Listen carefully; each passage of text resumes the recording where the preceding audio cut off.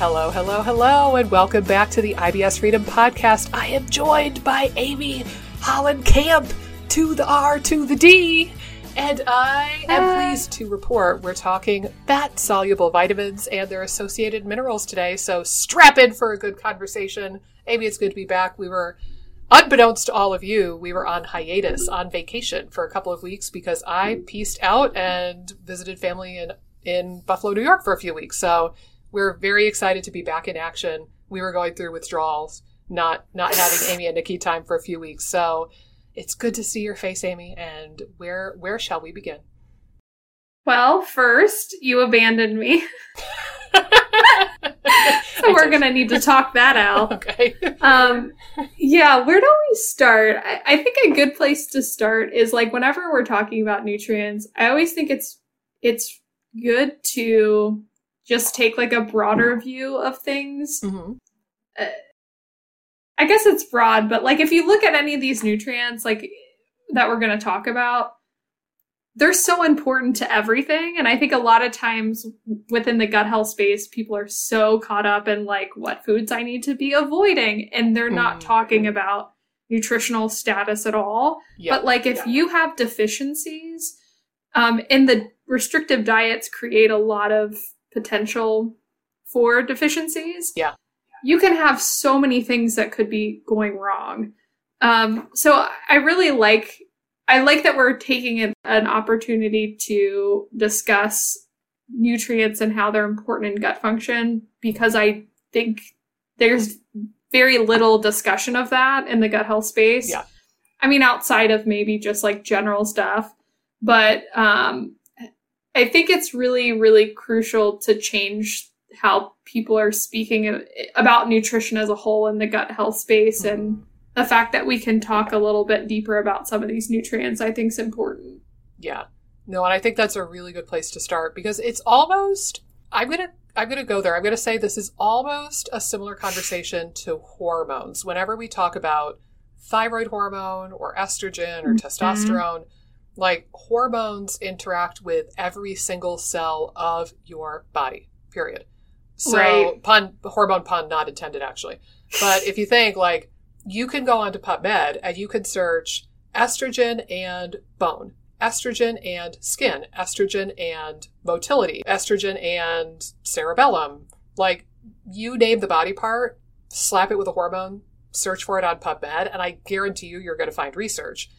Same thing is true for these vitamins and minerals that we're going to cover in this next little series. All of them, like every cell of your body needs zinc. Every cell of your body needs magnesium. Every cell of your body needs vitamin A, vitamin D. So, we're going to get into some like tidbits, factoids, and some instances where we might think about these nutrients more.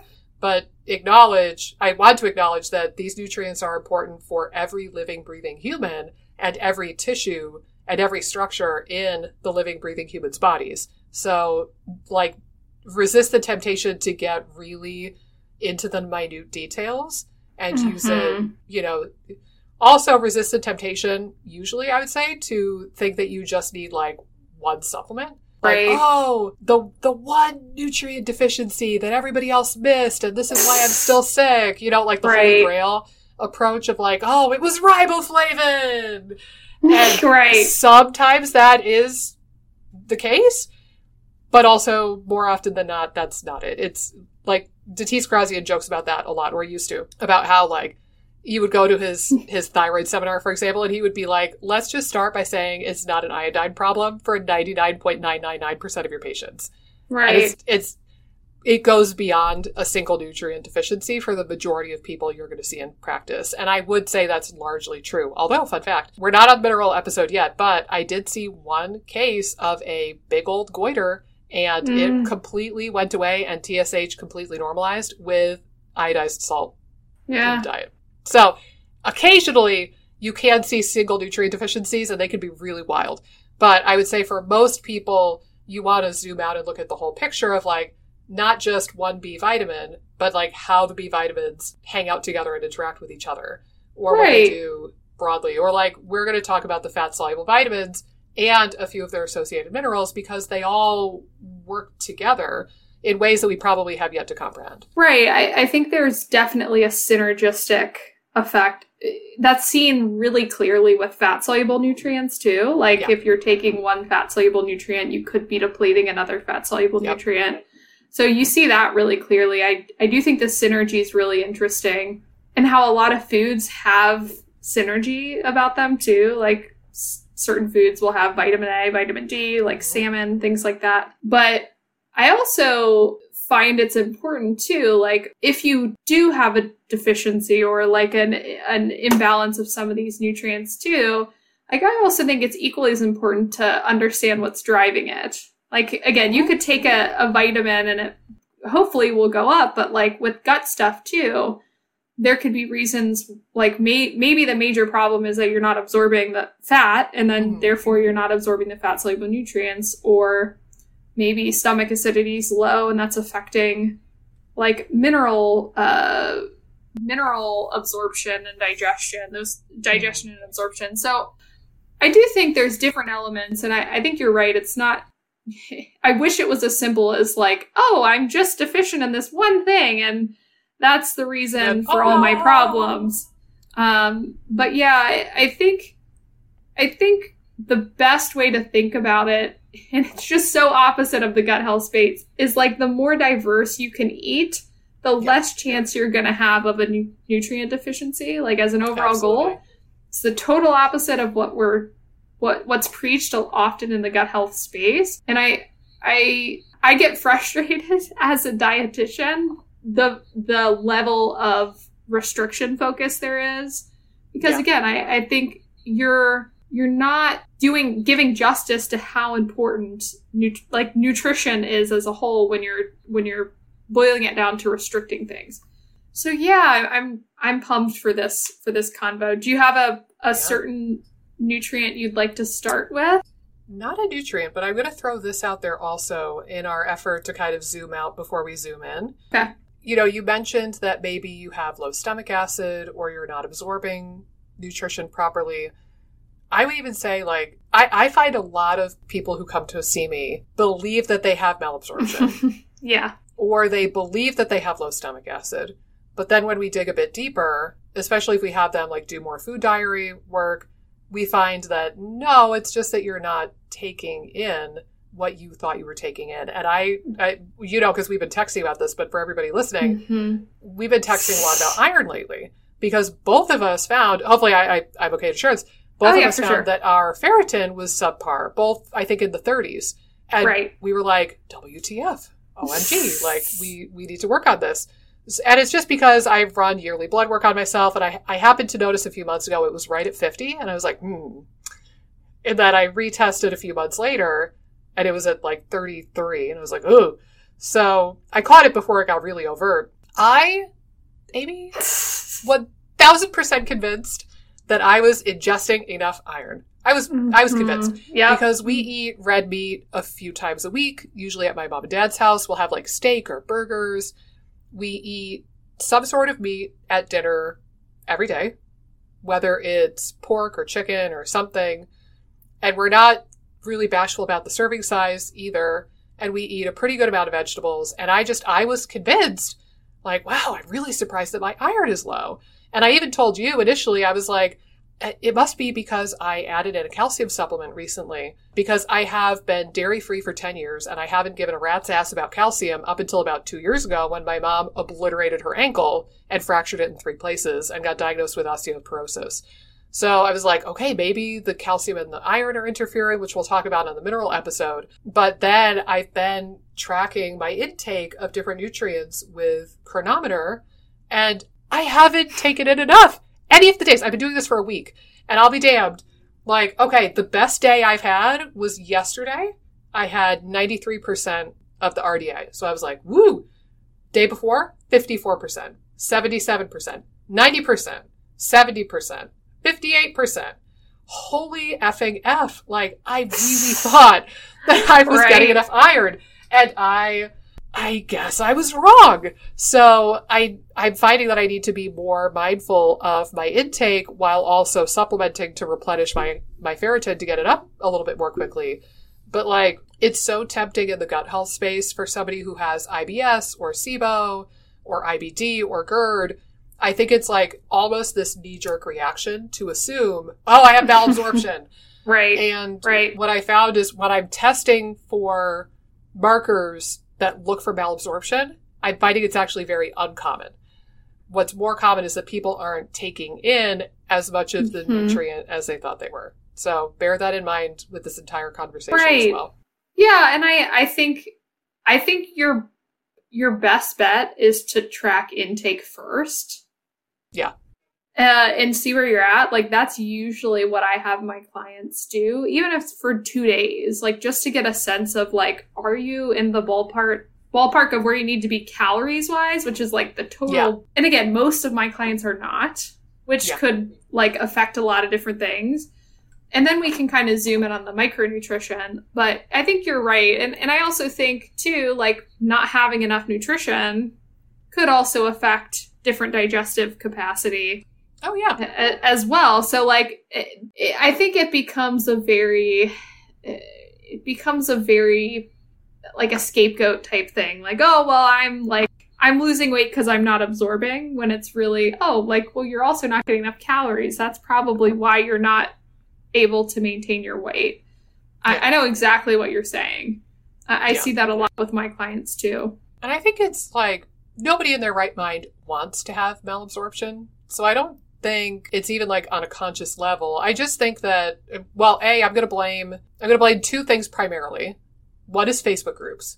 Because, you know, like, picture it. You get diagnosed with IBS or you get diagnosed with SIBO. And what do? You go to Facebook, you type in SIBO, and you join all of the SIBO groups you can find. And then you go in these groups, and they are depressing as all get out. Yeah. And it's these mostly very sad, desperate people who are very unwell, and they're trying to figure out their health stuff all on their own. No actual medical guidance, no actual professionals in there moderating these groups typically. And it's just like, it's the blind leading the blind more often than not. And I don't mean that to be disrespectful, but it is the truth. And it's this blind leading the blind, and this like, well, this worked for me, so give this a try. And it's like playing whack-a-mole. Like, okay, I'll try this supplement. Oh, I'll try this. Maybe, I need this nutrient. And I think that it's like an echo chamber where people talk about malabsorption, and like, you know, who knows who was the first person to post about malabsorption in a SIBO group on the internet. Right. But once it was posted once, you know, everybody's looking for the diagnosis or the illness or the one holy grail thing that's holding them back. Right. And like, they want to find out what's wrong with them. And I'm using air quotes if you're listening with audio only. They want to find out what's wrong with them so they can fix it. And that's a slippery slope to go down. But it's like, I think that a lot of people get this idea from Facebook groups or practitioners who nonchalant, like, I've had practitioners tell my patients, like, prior to working with me, they'll just mention nonchalantly, you have SIBO and you have malabsorption and and it's like totally this very like flip conversation. And then the patient Googles malabsorption and then they freak out. And then they come to me, you know, 6 months or a year later, and they're like, I have a really tough case. I have severe malabsorption. And I'm like, no, dude, you're just not eating enough iron or whatever it might be. Right. So it's a very bizarre kind of way that happens. But if you're deficient in something, it's definitely worth your attention. And again, we'll talk a little bit about like the relevance of some of these individual nutrients, but keep in mind that overall nutrition is going to be your best bet for combating anything in the next 3 episodes. Right. Like, I think you're much better off looking at the nutritional side of things first. And then, like, you know, if you're taking in vitamin D or you're taking in enough vitamin A or something and it's not budging for some reason, you know, like I totally agree with you. I think the malabsorption is not super common. I've seen some cases, again, from I don't want anyone to be like, well, I'm that one case. Like, to it exists. Right. It does exist. I'm thinking of a couple clients in particular, and they had more severe fat malabsorption, and it definitely affected some of these fat soluble nutrients.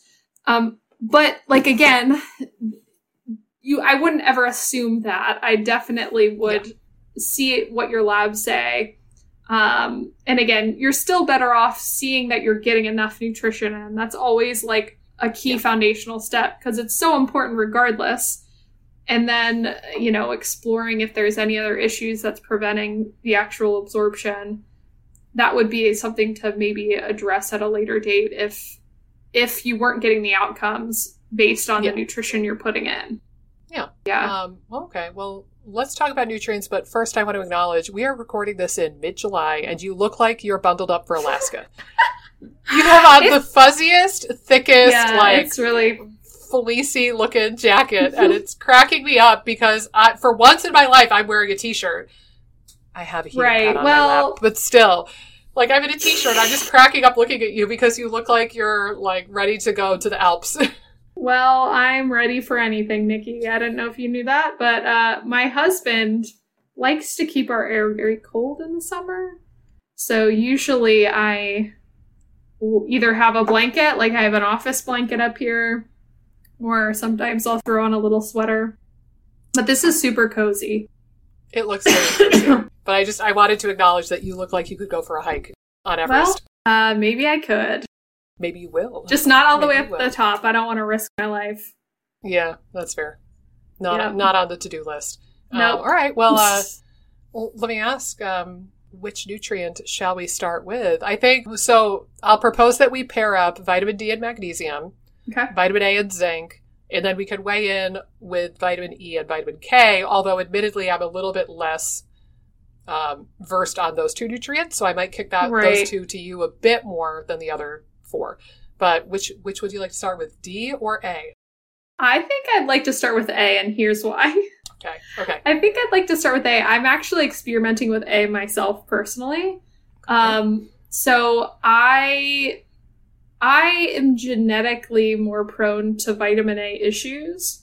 I forget what the gene is. I should have looked it up. But BCMO? When you look at my... Is that what it is? Yeah, BCMO1. The beta carotene. Right. Yeah. Yep.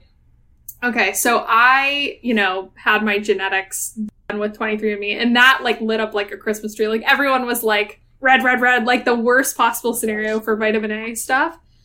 So it's like an area that I pay attention to because this particular SNP, it prevents the activation of vitamin A. So like vitamin A, we always think of orange foods. Typically, people are like, oh, carrots have vitamin A because it has beta carotene, which makes it orange.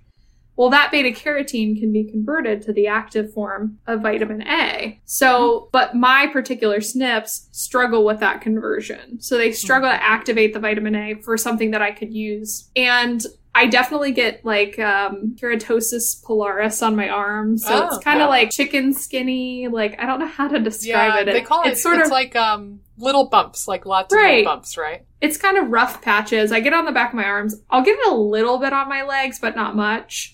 And it kind of ebbs and flows a little bit for me. Like, I know if it's rearing its head that I need to add a little bit of vitamin A. Also interesting enough, I get orange, I'll get really orange feet, really orange hands. Like in the past I have. And I sort of suspect it's because I just can't convert this stuff. And so when I eat a lot of beta carotene rich things, I will get orange hands, orange feet. Funny. Even if I'm not eating an absurd amount. You're straight out of an episode of House. There's an episode of House. Right. So it's interesting to me, but I do notice I definitely get orange relatively quickly. Like if I go hard in the paint on carrots or something like that. But so I'm experimenting with vitamin A. And again, I've done this in the past. Typically what I've seen with vitamin A, is I get better sleep. It kind of helps regulate my circadian rhythms a little bit better. Not that I had bad sleep to begin with, but I sleep more undisturbed through the night. I would say another weird thing I've noticed is that my cycles are a lot lighter. I would say in general, on average, I have more, I I wouldn't say super heavy, but like heavier than average from a cycle.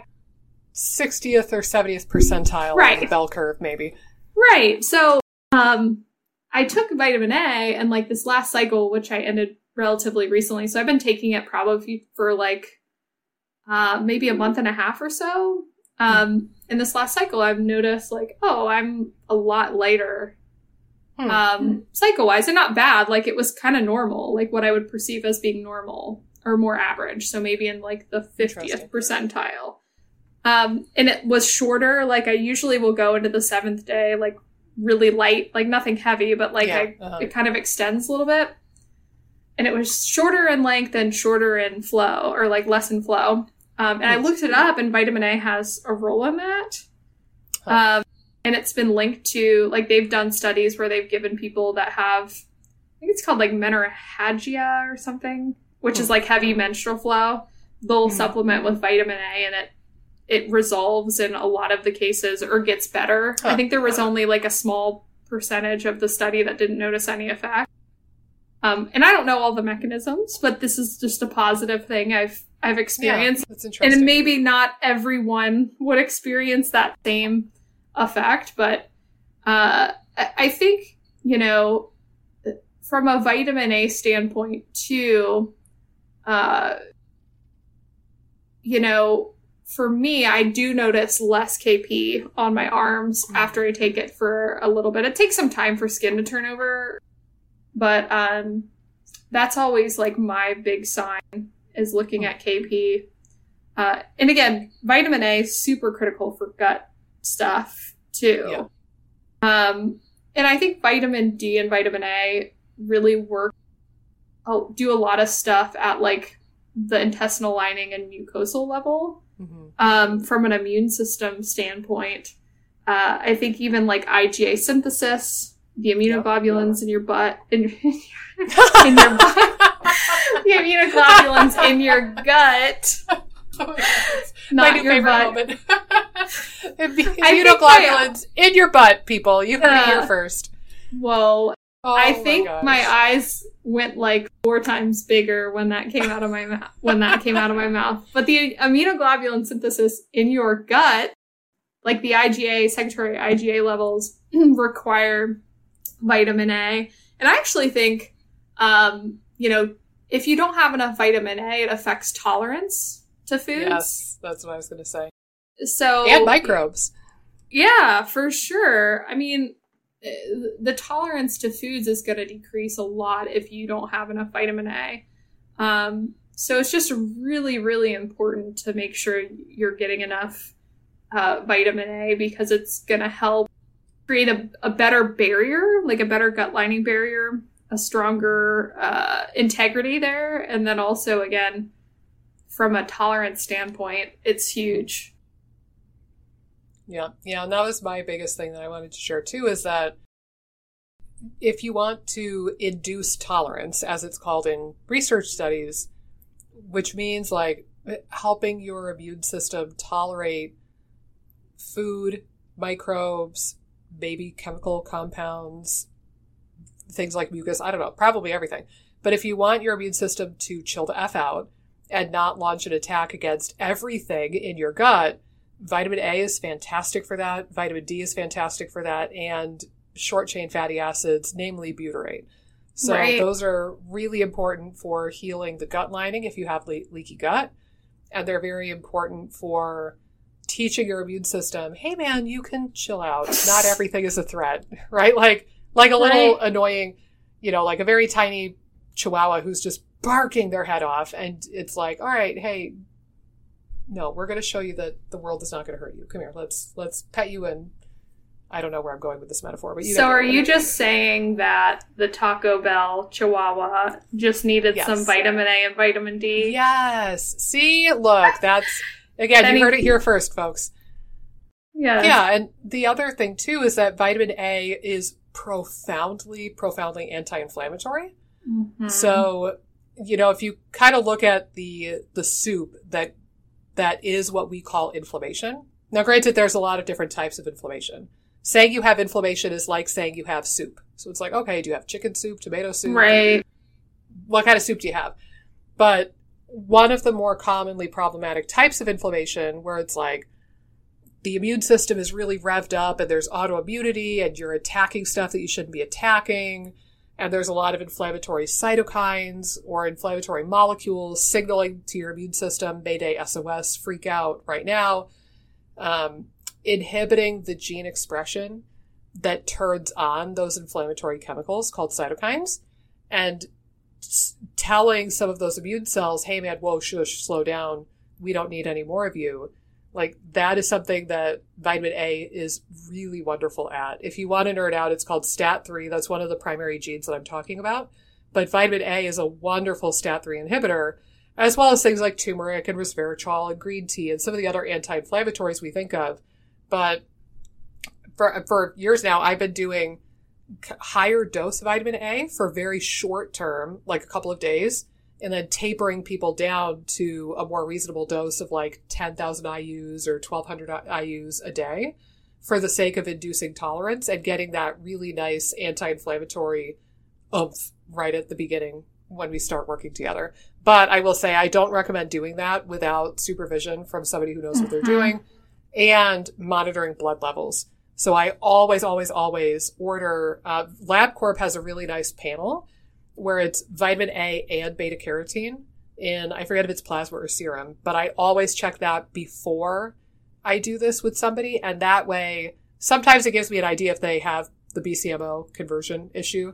Like I remember one person, she had, like, I think the top end of the range for beta carotene is like 100, if I remember correctly. And the bottom end of the range for vitamin A is like 20. And I think her vitamin A was like 5 or 9. And her beta carotene was like 400. Like way above and way below. And I saw that pattern. It was like, okay, this explains this.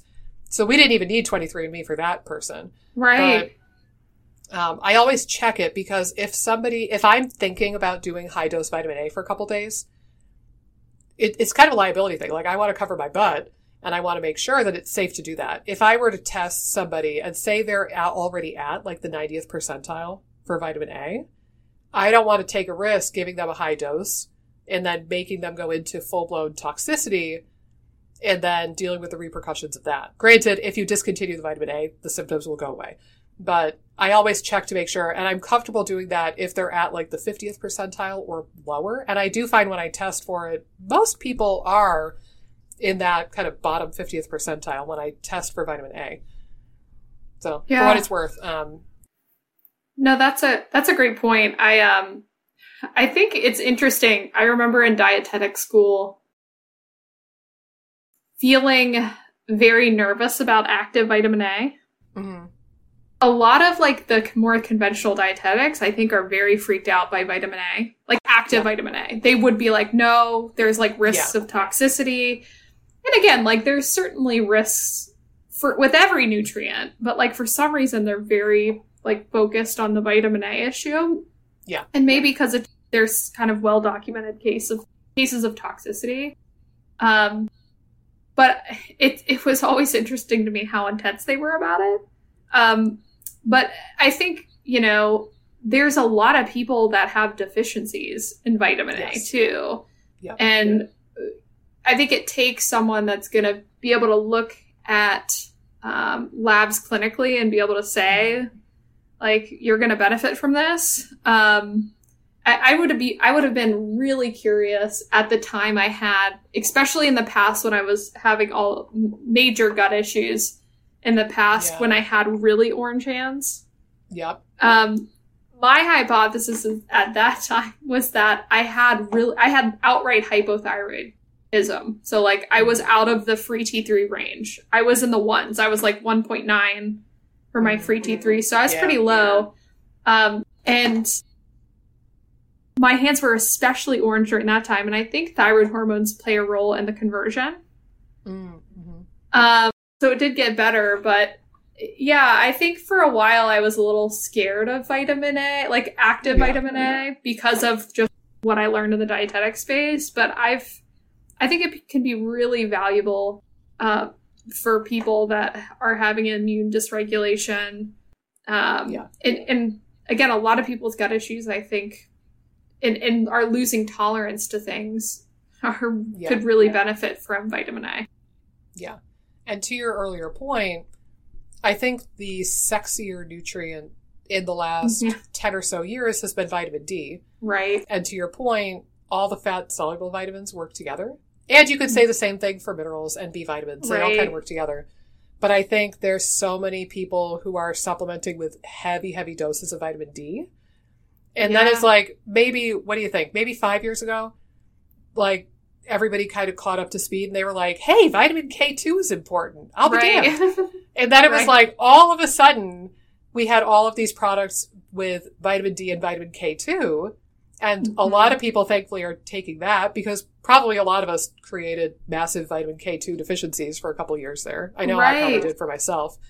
But then vitamin D and vitamin A work together as well. So similarly, if you're taking vitamin D and you're not supplementing with A, you could run the risk of creating a deficiency if you also are not intaking enough.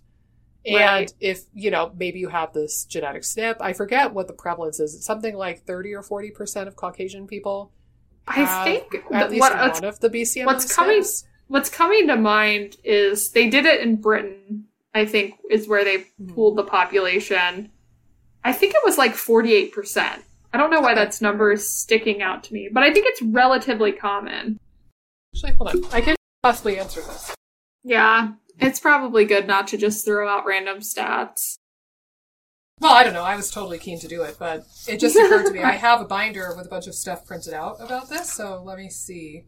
But yeah, I think you're right. It's not uncommon. No, and I think too. I like what you're saying. Vitamin A, or a good way to avoid vitamin A toxicity, is to take it with vitamin D, and to kind of synergize the fat soluble nutrients. I know like probably where I'd go to for fat soluble nutrient expertise would be Chris Masterjohn. I do like him. Yeah. He's particularly an expert in fat soluble nutrients. And he talks about these issues a lot. So like how to prevent toxicities, things like that. He has actually he has a nutrient cheat sheet. Have you seen that or downloaded that or ordered it? Yeah, I have some of his paid stuff. I think I have the lab testing guide or whatever it is. Right. And it's like I think I might have it. It's like an ebook or something. Yeah, I like that one. He has a new book coming out too. I'm excited about. I was not paid for this plug. I just like Chris Masterjohn.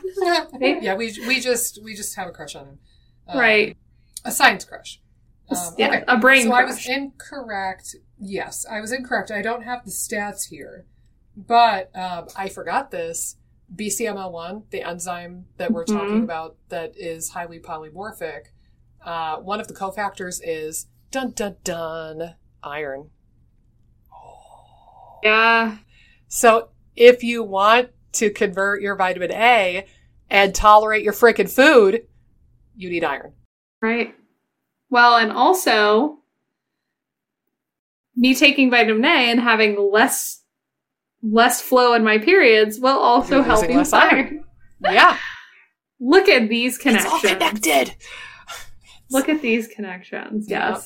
Only here on the IBS Freedom Podcast. Tell your friends. Right. Tell everyone you know.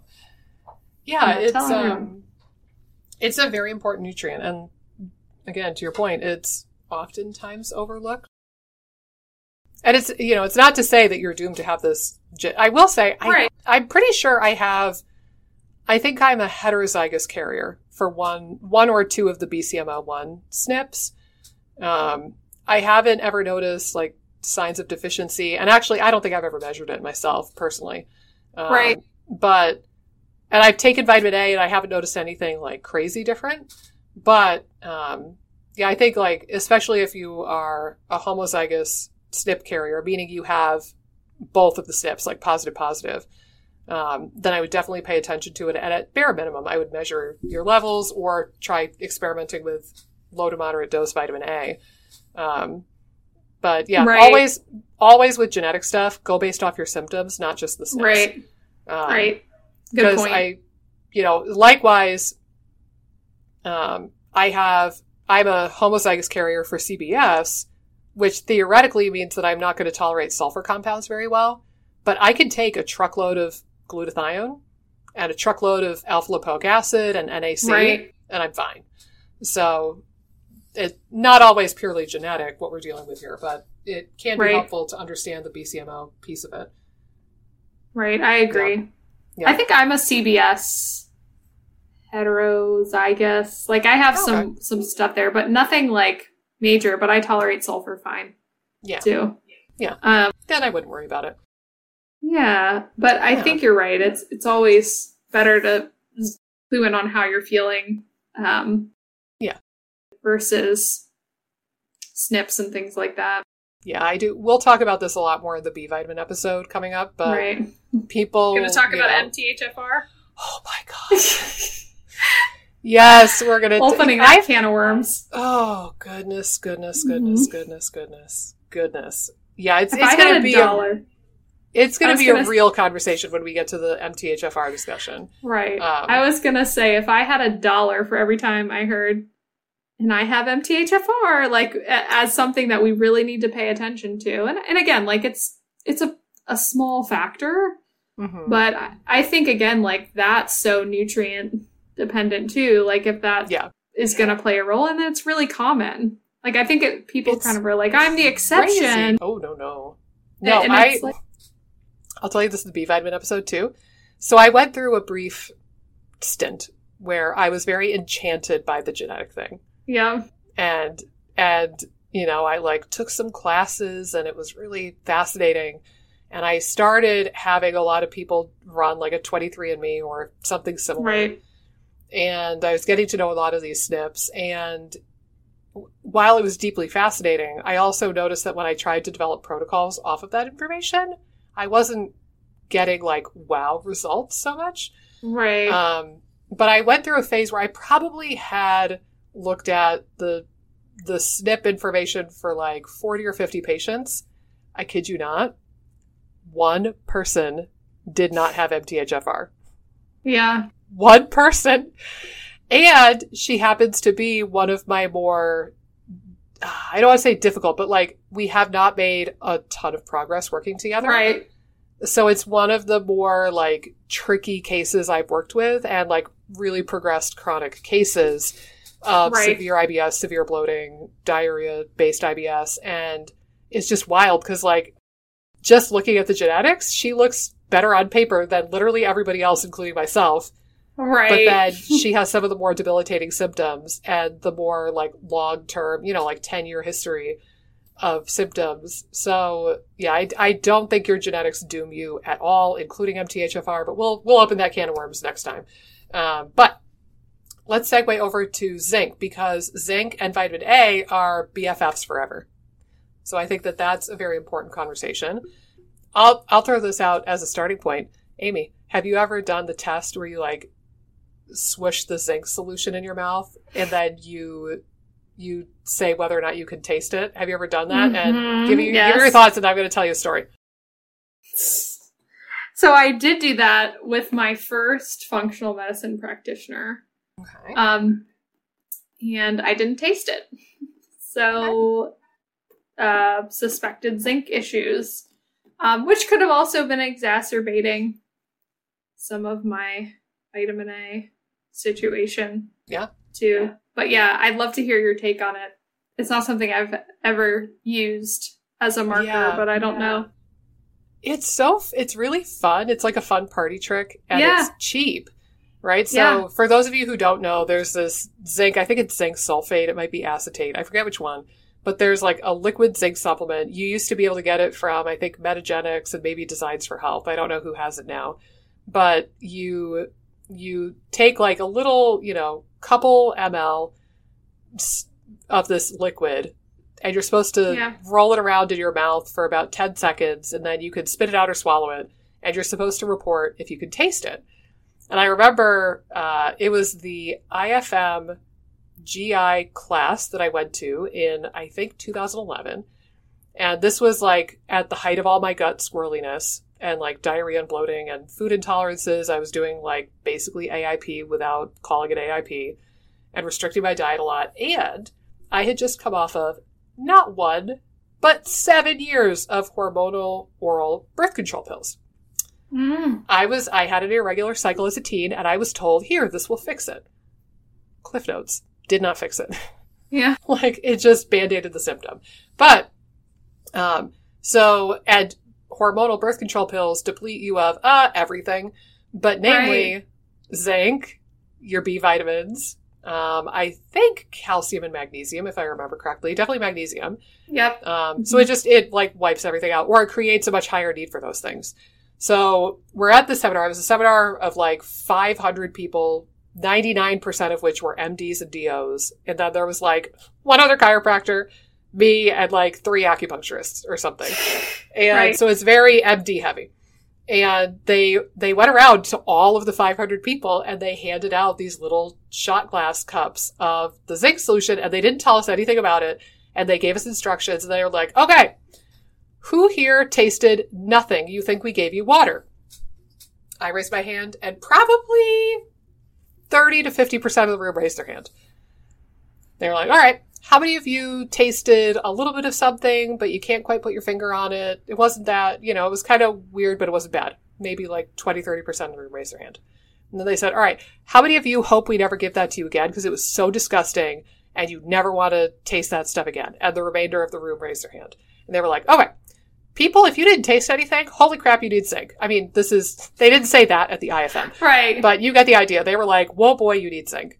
And the people who tasted a little bit of something, you're probably kind of iffy. Just go eat some oysters. And the people who were good, you're good. It should taste gross. And I thought, that is the biggest load of horse shit I've ever heard in my entire life. Absolutely not. No. So I went home, but I thought about it a little bit, right? Right. And I went home, and I kind of pondered it, and I got another bottle of the stuff, and I tried it. Sure as heck, I couldn't taste the stuff. So I was like, all right, fine. And I remember this might have been one turning point for me, honestly.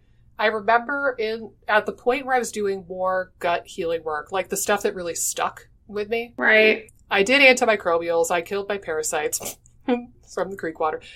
And, I was doing the antimicrobial stuff. I was doing the leaky gut stuff. But I also incorporated this, like, antioxidant supplement that happened to have quite a lot of zinc in it. And some combination of all of those together for several months was the turning point for me in my gut health. Mm-hmm. And then I didn't think much about the zinc challenge test until later on. But it was probably a few months after that. I got a bottle to have, like, in my office to use with patients. And I tasted it. It's gross. Yeah. Like, now I taste it. So, right. From an N=1, I felt like it was accurate for me. Okay. I've looked at some research studies that basically refute it. And I know some colleagues of mine who are like, I can't believe you would use that test. It's not accurate, Yeah. And it's like, I don't know, man. It seemed to be accurate for me. Right. My experience of it. I've had that happen with some patients. Not everybody. But if you don't taste it at the bare minimum, I'm going to be suspicious of zinc. And it's worth either getting your ass on a multivitamin that has zinc or maybe even doing a zinc supplement for a short period of time, especially if you have a history of, again, oral hormonal birth control pills, which I did. And I think that it was a combination of that and the fact that I was a vegetarian for 12 years. From the age of 11 to 22, I was a vegetarian. And, so if you think about foods that are high in zinc, beef, lamb, like red meat, which I didn't eat. I want to say pork, but I think that's selenium, not zinc. Maybe off the top of your head. And then like bivalves have a lot of zinc, but I was also like a cheap college student or grad student. And like, I'm not going to go to the store and buy oysters and clams on the regular. I'm just going to eat those when I'm home visiting my parents and they pay for it. At that point in my life. So I wasn't getting a lot of mollusks or seafood. I sure as heck wasn't taking a zinc supplement. So I think between being a vegetarian and also being on hormonal birth control pills, I think that my zinc was probably at like rock bottom for a lot of years, and I didn't know. Yeah. I think that's I think being vegetarian definitely puts you at risk for different things. And I think zinc's a major one. Yeah. And I think, too, even if you're not eating red meat relatively regularly, or again, like some oysters, things like that, mussels, which again, most people aren't eating on the reg. I would, for the record, like I would eat those every day of my life. I will eat anything that came out of the ocean, but it's just not something you're always buying when you're on a budget and you're a college student. Right. Well, and I think if you lived like close to the ocean too, and they're more widely available, it might make sense to eat more often. But I would say most people aren't eating like mussels and clams like on a weekly basis. I would say more power to you if you want to do that, because again, they're super healthy. Well, I don't know. Now the older I get, the more I'm concerned about the microplastics and all the chemicals that are in. That's another topic for another day. My God. Right. But I would eat mollusks every day of the week. Yeah, and I think, same thing would go with vitamin A too. Like if you do have the SNP that we were talking about earlier and you can't convert beta carotene into vitamin A, like if you're not getting it from animal foods, you're probably not going to get tons from the plant foods, or there could be an issue with converting it from the plant foods. And so getting that checked might make a lot of sense. I'll throw this out there too. If you're a BCMO1 carrier, you're one of the people out there who should never, ever, ever, ever be a vegetarian or a vegan. Right.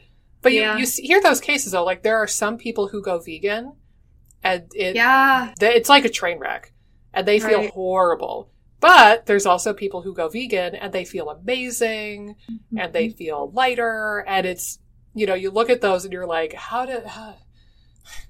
you're both the same species, you're both humans. How does this work out? But if somebody like you with the BCMO1 SNPs and this history of like, vitamin A deficiency symptoms and the orange palms or the orange feet, like you could eat all the butternut squash on planet Earth and theoretically not make enough actual vitamin A. So you becoming a vegetarian versus me becoming a vegetarian could be completely different stories. Mm-hmm. So I do think that was one useful tidbit from my brief hiatus into 23andMe. Right, for sure. SNPs is like that kind of stuff that is really valuable to know. So, do you know Denise Minger? Yeah.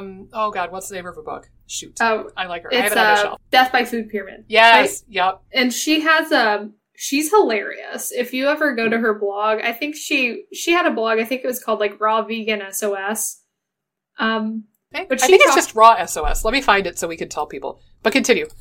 But she talks about this a lot too, because she used to be raw vegan. And I think she brings up that gene a lot when she's talking about who should and shouldn't go, or who might react better to vegan compared to other people. Is it raw? It was rawfoodsos.com, but now that URL redirects to deniseminger.com. Okay. Yeah. And it looks like she kind of goes on hiatus. Yeah, more power to you, man. I mean, you've contributed so much. But yeah, it looks like her last article was 2017. Then she did one in April 2020, and then July of 2020 are her more recent ones. But yeah, I really like her stuff, and I like that if you look at the tab titled For Vegans, it starts out, it's like, don't run away, this isn't mean or scary, I promise. Right. Because, she gets it that maybe you don't want to eat animal protein or like flesh. Right. But she makes a really good case for being mindful of certain nutrients and just like trying to maintain your health in addition to following your environmental or animal concerns or like whatever reason it is that you want to be a vegetarian or a vegan. So I think she has good balance to her content. Yeah, I love her content too because she's an English. She was like an English major. She's more into kind of like journalism type stuff. Like she's not like a health and wellness provider. So I find that her writing's really funny. Like she has a really good voice. Like sometimes when you're reading stuff, there's like no real voice, but like when I read her stuff, I'll like laugh. Like I'm laughing in like intense stuff. Go ahead. Yeah, no, I know exactly what you mean, and that's part of why I like her stuff too, but I'm going to say a controversial thing, and I don't mean to make enemies, but Chris Kresser, I don't understand. I've tried to listen to the man's podcast, and he has the most dry, bland, boring, plain white toast voice I've ever heard in my entire life. It's like watching paint dry listening to him. And it's funny because like so many articles on his website are not written by him. They're contributed from like RDs or people who are in medical school or whatever it might be. So he has writers who do a lot of the writing on his blogs, but I always kind of wonder, I'm like, anything that's written by him, I wonder if it's that same kind of tone, because listening to his voice, I'm just like, right, so boring. He's very knowledgeable, so I feel terrible saying that, but I remember back in like 2012 when he was all the rage, or like 2013 when he was all the rage, and I was going to like paleo meetup groups, and people would talk about him, and then I was like, yeah, I'll check out his podcast. I listened to one episode, and I was like, I can't do it. I can't do it. I'll use like Control F, and I'll just scan the print version of his stuff, and I'll just like find the piece I want, read it, and then be done with it. Right. Anyway, yeah, so I appreciate that Denise Minger has like a personality and a voice and has like a more dynamic, interesting writing style. But back to zinc. I know she mentions zinc quite a bit too, and makes the case that maybe you want to eat a couple of bivalves like once a week, or take a zinc supplement or whatever it might be. But if you want, follow this train of thought. If you want vitamin A to work, you're going to need zinc. If you want vitamin D to work, you're going to need vitamin A. If you want and you could keep following it down, like, magnesium, and then, I don't even know, calcium. Like, it's all this big spider web of stuff. But certainly,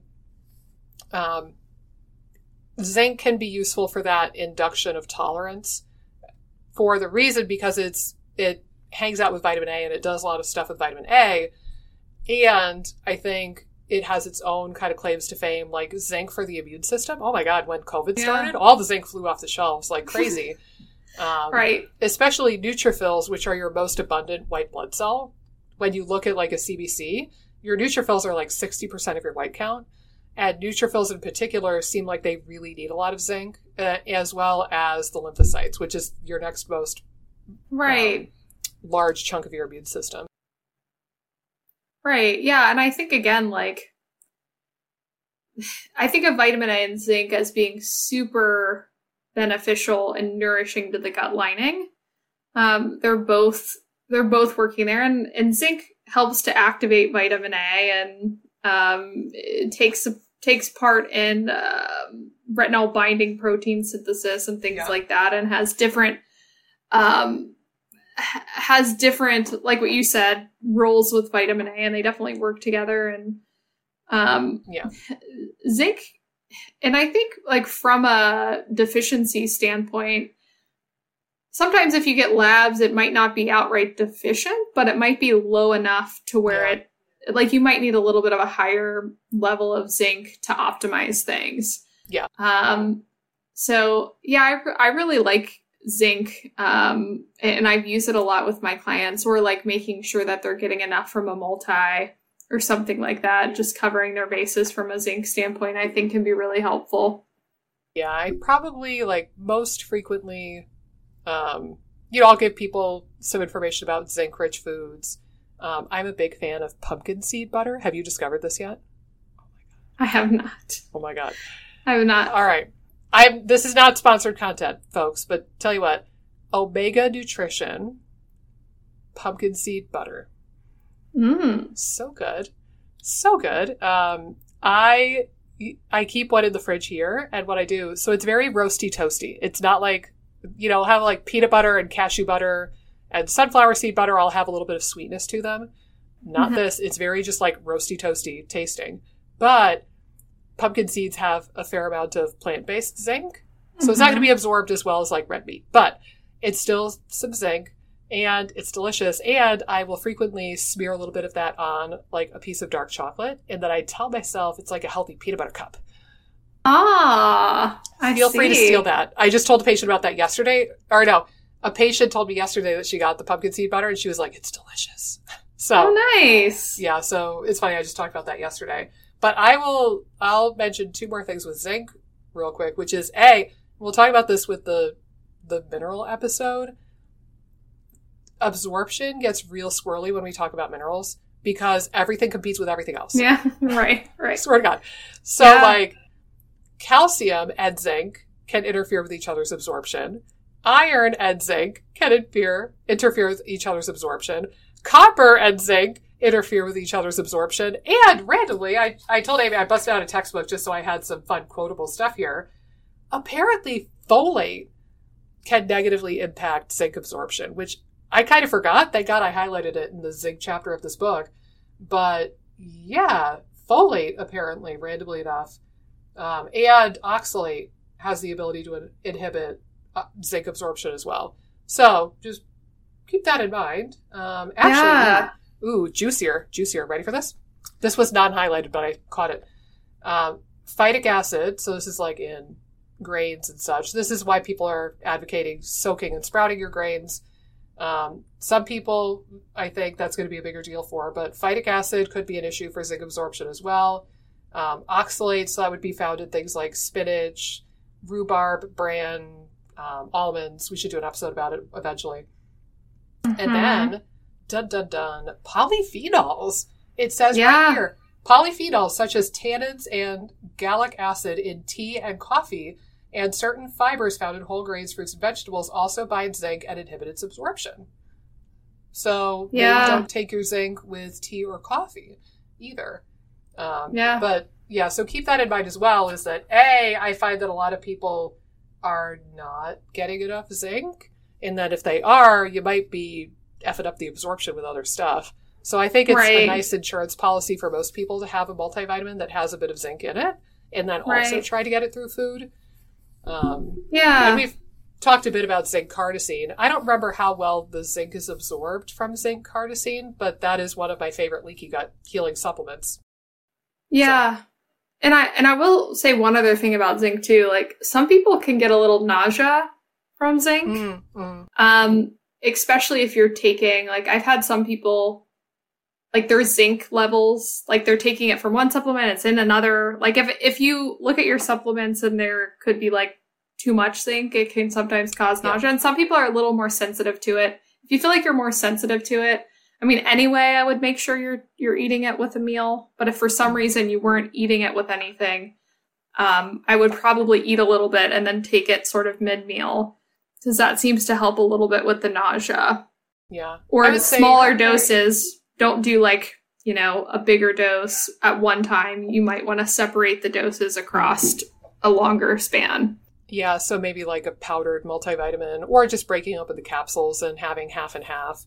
I was going to say too, if that's an issue, you might also consider getting like a separate B vitamin complex and a separate multi-mineral complex, and then you can like take the B vitamin as is, and then just like open up the multi-mineral, have a little sprinkle, and then take that, and then you can kind of meter the dose a bit. Yeah. Yeah, for sure. And I think sometimes too, like if someone's taking like zinc 30 milligrams or something, you can sometimes get like 15. Like you can sometimes get lower amounts. And again, probably you could open up that capsule too. Like if you were just doing a plain zinc. But I think that's something to keep an eye on. I've had a few people get a little nauseous from certain zinc supplements. So I'm always a little bit aware of it. I've had that happen a couple of times. One lady threw up. I felt so bad for her. I was like, no! Yeah, but we figured it out as time went on. But yeah, I forget if it was from a multi or a separate zinc supplement. I forget which one it was. But same patient, when we started her on zinc carnosine, loved it so much that she got her whole family to take it. And she was like, so some of the zinc must be absorbed, because she had her whole, like her 2 children and her husband taking it at one point. She was like, usually we get, the girls will get like, or no, it was one of her teenage daughters would get like 4 colds or flus per year. And like that year, she got sick very minorly, like once, and she was like, this stuff is amazing. So it was just kind of funny. Like, I wonder if it was because the zinc was getting absorbed and the poor kid was zinc deficient, or I wonder if it was like healing leaky gut. The kid had leaky gut. Right. But it was just kind of funny. But I will throw out there too, you need zinc to make stomach acid. So as far as like local big deal gut stuff, right, zinc appears to be involved in the healing of the gut lining, which is why zinc harnessing is one of my favorite things for this leaky gut kind of conversation. But also you need zinc to make stomach acid. So if you think that you have low stomach acid, or you're finding yourself taking, 12 or 15 pills of betaine HCl, you might need zinc. Yeah. It's not an uncommon deficiency, so that's worth exploring as well. Right. And we're going to talk about magnesium too. Magnesium is also needed for stomach acid because of the protein pump. So yeah, I think those two are really interesting. And also magnesium can be a common deficiency because I find that people just don't eat enough magnesium. It's a little bit of a harder nutrient, I think, to get sufficient amounts of if you're not careful or if you're kind of avoiding certain things. I feel like magnesium you could get easier on a vegetarian or a vegan diet. Yeah, I agree. Zinc, honest to God, you really need some sort of animal protein or a zinc supplement to get zinc. And again, like, I was a vegetarian for 11 years. Never took zinc, never took B12. Like, never, I think I checked iron at like my yearly physical or whatever because I think they knew that much. But all, the other nutrients that could be deficient, nah. And here's another couple of fun factoids for zinc before we move on to magnesium. We'll go fat soluble, mineral, fat soluble, and we'll kind of like go in a loop of sorts. Whoa. I know, big deal. Similarly, from my book, and thank God I had all these highlighted, cadmium, if present in high concentrations, appears to bind the sites to which zinc would normally bind and disrupts normal zinc function. And where's the other? Hold on, I found another one. Lead, if present in the body in high concentrations, replaces zinc in the dehydrogenase, dehydroxylase, and diminishes heme synthesis. I knew about the heme synthesis piece with lead, but I didn't know it was because it screws up zinc. So weird. Yeah. Keep your eyes peeled for weirdo toxicities. I know I've talked with people, or we've gotten like Nutri-Evals done and they test for cadmium, lead,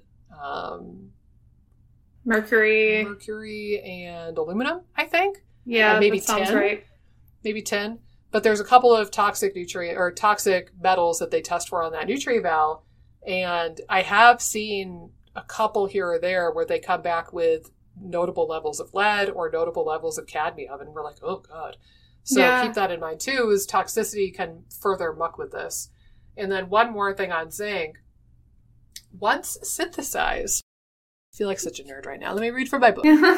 Once synthesized, insulin is stored in zinc in granules in the pancreatic beta cells until it's released into the blood. Zinc deficiency decreases the insulin response, resulting in impaired glucose tolerance. And zinc also appears to regulate the protein kinase mammalian target for rapamycin, aka mTOR, which regulates a lot of the inflammatory process. So very fascinating for anybody who has inflammation if mTOR is involved, but also it's just kind of funny because, like, what is the one mineral that people think for blood sugar management? Chromium. Chromium out for sure. Chromium all day long. But nobody's talking about zinc, and I would wager a bet that probably a lot of people with blood sugar instability issues might have a zinc deficiency and not realize it. So other food for thought. But I think otherwise that's about all I have to say for zinc. Super important. Hangs out with vitamin A. Yeah, I think the only other thing, it is important in thyroid as well. I believe it helps with conversion, if I'm remembering right. Is that accurate? I could double check. I could double check too. I have a big old thyroid binder. I just did a post on it. I believe Okay, we're gonna it race. helped. Who can find Oh first? god. Oh god. Oh no. We can do it. We can do it. Zinc. The thing is, like, where in this giant thyroid binder would this be? Right. Where? And this, you know what? I don't know about you two. This is the beauty. Okay. This I is found the it. beauty. I found it. I found it. You beat me. All right, what is it? Tell Okay. us the deeps. It says it converts. It plays a part in the conversion of T4 to T3. Okay. And actually, yeah, now that you're saying that, you are correct, because I know I had that on a handout somewhere for my patients. But this is the glory, in a way. I don't know if you hold the same opinion. The beauty of really being honest to God holistic is that you almost have this weird permission to forget about some of the nuancy things. Right. Because it's just like, I want to optimize zinc because you need damn zinc. Right. You almost, and like, just trust me, it's important. Right? Like, there's almost this little element of that that's so beautiful. Just trust me, it's important. Eat your oysters or whatever it is. So, and like I said earlier, like this all could probably be boiled down to eat a wide variety of food, eat a balanced plate. And again, there's some nuance to it because like certain nutrients, like I said, probably zinc, again, could still become deficient for a variety of reasons. And even and magnesium, again, if you're not eating enough leafy greens or things like that. But for the most part, if you're eating a pretty diverse diet, you limit the risk of deficiency. Yeah, I think that's broadly true. And again, it's this beautiful permission to be like really broad and non-specific because again, by being broad and non-specific in this instance and just like covering your bases nutritionally, you don't have to worry about the nuancy little minute things because then you won't be deficient. For sure. So you're covering all these weird, again, like you can do a PubMed search, zinc and colon. I'm sure you're going to find a bunch of stuff. Zinc and toenails. I'm sure there's stuff out there. Like, just have a heyday if you want to go that route. But let's segue over to magnesium. Because, again, like, it's another mineral. Big deal. I saw a post on your Instagram recently about magnesium, too. Because I remember I was kind of, like, skimming the comments. And I remember you talked about magnesium glycinate in particular. But, again, pretty common deficiency. I forget the stats, but, like, half the American population, somewhere in that ballpark, is deficient. For sure. It is getting harder and harder to acquire through the diet because the soil is becoming really depleted. It is more frequently going to be found in plant foods as opposed to animal protein, unlike zinc. So you've got that at least going for magnesium. But I think one of the two things that people probably know magnesium for is helping with sleep and helping with pooping. Those are probably the two big things that people are more aware of as far as magnesium. But with that, go ahead and start us off on the magnesium topic, if you would. Yeah, so I think magnesium, I mean, it's a cofactor in so many different reactions in the body. Again, kind of like zinc or any of these nutrients, you could probably look up something magnesium related and see it connected to something you didn't know about. I think from a gut standpoint, magnesium's going to be at play in helping to relax muscles a bit, and it helps turn off the stress response. So I always think of it, too, as being helpful, like, this seems like really overly simplistic, but helping the gut relax a bit, not having tension there. It also plays roles in bone health as well. Again, with it being connected to the vitamin D situation. But yeah, I think it's going to play a role in metabolism. It's going to play a role in a bunch of different areas. But yeah, I think in particular what I see is people doing magnesium to help with constipation. And sleep. That's probably the areas. I think there are some people that do it for hormone and liver support because it's really important for liver as well. All of the minerals, I would argue. Minus, I don't know about iodine. I don't know if iodine is super important for the liver, beyond like thyroid hormone is important for everything and therefore, Right. but like selenium, zinc, magnesium, molybdenum, like there's a lot of minerals are Right. important for the detox pathways. Right. Yeah. Yeah. Let me So- ask you this. Yeah. Sorry, totally No, go ahead. cut you off. That was probably a really good thought too. Have you found magnesium glycinate to be helpful for constipation, or do you think it's isolated to magnesium citrate like Natural Calm? Typically, I sort of think of magnesium glycinate tends to be better absorbed. I typically think of magnesium citrate as being more of like having more of a laxative effect from what Yeah. I've seen. Mm-hmm. I haven't seen quite as strong with magnesium glycinate. I've heard some people, and I should probably explore this in a little bit more detail, say that you need like a higher dose of magnesium glycinate. Hmm. And again, I haven't sussed through all the reasons why, but I've had some like other dietitians say you need a pretty high dose of magnesium glycinate in comparison to other forms. But I think magnesium glycinate can be helpful. Like I see that potentially raising some of the raising magnesium levels internally a little bit better than magnesium citrate is what I've found. I don't know if you've seen that or not. It's funny, like it. I'll throw this out there too.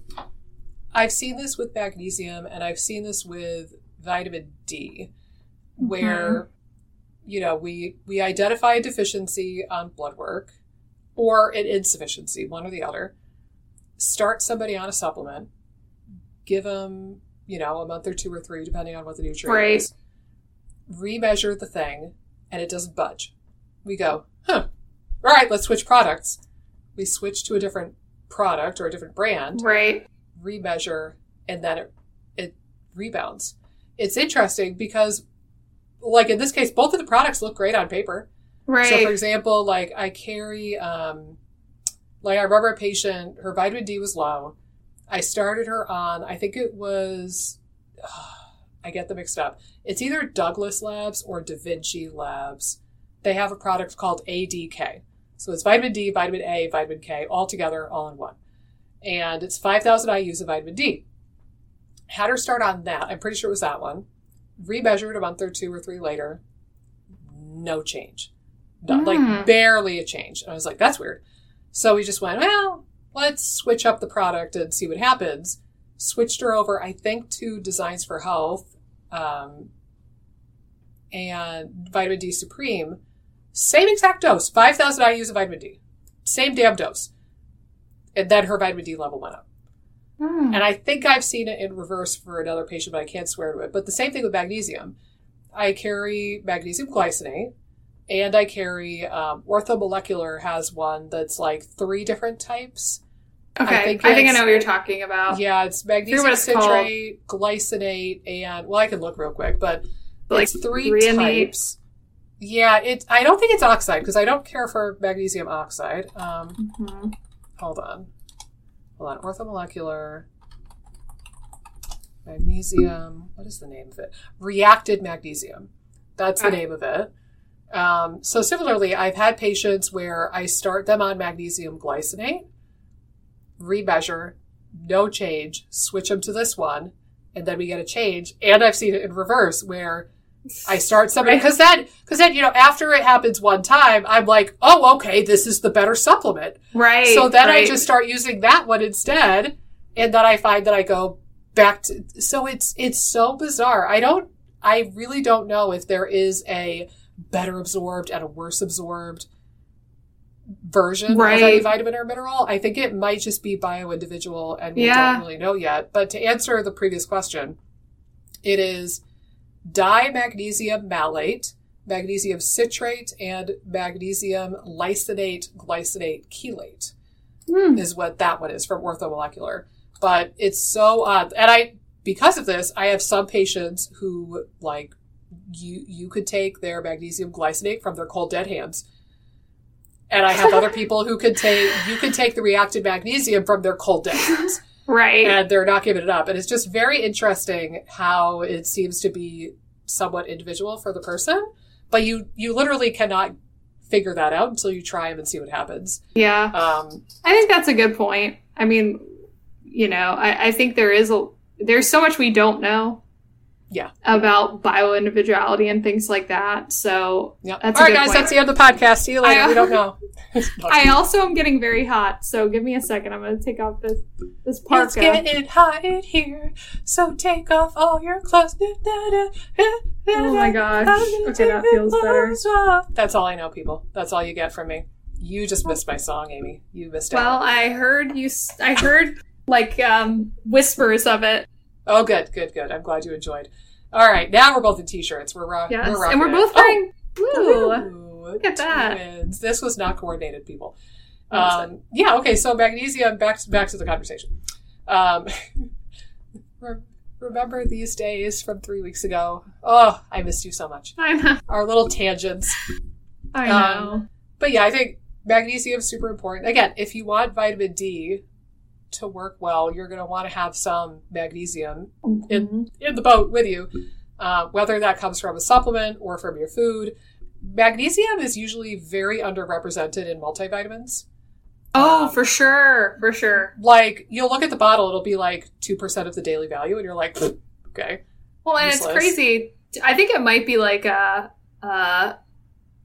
powder. Like, you need a lot more of the powder or something. Yeah. Because it's such a commonly deficient thing. I don't know why it's not in there in full amount. I also wonder if it's because calcium is also very left out of vitamins. Yeah.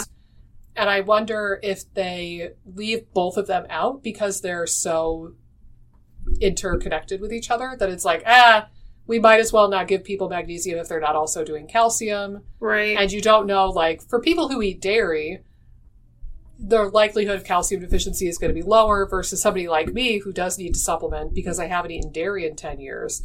So maybe it's a calcium thing. Maybe it's because it would take up so much more of the... There are some multivitamins, like from Pure Encapsulations and Vital Nutrients, that are 6 a day. 6. Oh my God. 6 I know. pills. Don't even get me started on this. It's bad with prenatals because I'm potentially starting to try to have a child. But with prenatals... You're just popping pills all day. It's like, there's some that I really like, but they're 8 caps a day. It's like, I'm not going to take 8 caps a day, especially if, like, when there's bees in there. Like, you can only really take them earlier. Yeah. So... Well, and what's bizarre to me, too, is that there are other brands. Like, okay, my 2 favorite multivitamins, bar none, are both from Seeking Health. They have an Optimal Multivitamin -1 and the Optimal Multivitamin Methyl 1. Both of them are 1 a day. Right. And you look at the label and they have plenty of all the nutrients. So I just wonder with these other ones, I'm like, what the F are you putting in these? Right. That you fill up 6 or 8 capsules. Right. Clearly it's not necessary because Seeking Health miraculously crammed it all into one freaking capsule. And another one I like is from Thorne, and it's a 2 a day. So it's like, all right, what are you people doing if it's 6 or 8 a day? I don't, for the life of me, understand that. But yeah. No, I agree. It's wild to me. I don't get it either, but yeah, it is underrepresented. It's probably and to make sure your diet's sufficient or to supplement accordingly. And also, one other thing about magnesium, in terms of vitamin D, we're talking about how if you're taking too much of just vitamin D, it could lead to more toxicity than if you're pairing things together. Mm-hmm. Magnesium helps to prevent vitamin D toxicity as well. Mm-hmm. So just an FYI, and again, they're paired together in a number of different ways, but just another reason why having sufficient magnesium is helpful when you're trying to up vitamin D. Yeah. Yeah. Well, and to our point earlier, too, if you take a boatload of vitamin D, because everybody on the internet says it's so important, and it is, But if you only take vitamin D, like I did for years, I didn't take vitamin K, I didn't take vitamin A, I didn't take magnesium, calcium, all of that, but I was just pumping vitamin D out the wazoo. So I probably also created all of these other deficiencies because I was bringing up this one nutrient in total isolation. And then maybe I was throwing in some other stuff in like a multivitamin or something if I was lucky. But I think the balance, if you're bringing up one, you're going to want to pay attention to all of these together. And that's why they're in the same episode, and we wanted to talk about this all together. Right. But, all right, so magnesium is needed to make serotonin, which is a precursor for melatonin. So, like, serotonin is involved in motility in the gut, which is part of why magnesium helps you poop. It also could be helpful for mood, because serotonin is like the antidepressant neurochemical. Right. And it's helpful for sleep, probably in part because you need magnesium to make melatonin, and melatonin is the sleepy time neuropeptide. So that is what signals to your brain, oh, hey, it's bedtime, let's start to get drowsy. So I agree. I think I really like magnesium glycinate, around dinner or bedtime in particular, and kind of like load you up a bit. Right. And the glycine that it's bound to, I think, that can help with like GABA receptors and winding down the stress response so your brain isn't keeping you awake, chattering with all of your anxiety. So I do like that form. But then the serotonin and melatonin in the gut too is helpful for controlling local inflammation and regulating motility and keeping you pooping. So magnesium is very talented. And then you had mentioned stomach acid as well. I don't remember if magnesium is needed for like pancreatic enzymes or bioflow. It wouldn't surprise me. Right. But, it wouldn't surprise me if that was a piece of this puzzle as well. And then the muscle relaxation bit, to your point. Right. Yeah. Should we segue into vitamin D? We shall, yes. Lead the way, my darling. Lead the way. Yeah. Yeah, I think vitamin D's been like the I want to say like centerfold for all the fat soluble. The golden child. Right. The golden child for all the fat soluble. Which I think, like, again, vitamin D is great, but you don't want to leave out some of these other guys. And I think most of the time what people are talking about with vitamin D, I mean, I think people understand the immune component at this point, that there's an immune system component. People definitely, I feel like, understand the calcium absorption component. So if you need to absorb, or vitamin D helps with the absorption of calcium. And I think, again, like with vitamin A, it's going to have a major effect at the gut lining and be really anti-inflammatory. I think vitamin D, like everything else, there's a synergy with some of the other fat-soluble nutrients. Like I think K2 can be important in the discussion as well, especially when you're talking about bone health. But yeah, I think it's always interesting to me because it's like the one thing that I feel like a lot of people are taking, like just kind of across the board, like what you were saying before. Like when I look over new clients, like supplements they're taking, it's vitamin D is often in the mix. And, but yeah, tell me a little bit about your thoughts on vitamin D. Yeah, I think of it, it's a very talented vitamin, as they all are, but I usually think about it from the angle of immune health and like immune system function, as far as like warding off infections. And for that matter, we're recording this in 2021. There's more and more data coming out that vitamin D serum levels are related to COVID severity or mortality or both. And I've seen some studies, like a more recent one, it was like 800 people who were hospitalized with COVID, and the people who were given vitamin D supplementation when they're in the hospital. So these people are already very sick. They're probably ragingly deficient in vitamin D. And just like as a Hail Mary at the finish line, before they kicked the bucket, they were supplemented with vitamin D versus a placebo, and the decrease in mortality amongst the people who were supplemented last minute with vitamin D was striking. I think it was like a 78% reduction in mortality from COVID. Dang. Yeah. That's and it was wild. like, 800-900 people. So it was a decent enough size. And again, like taking vitamin D for a week is not going to cure a deficiency overnight.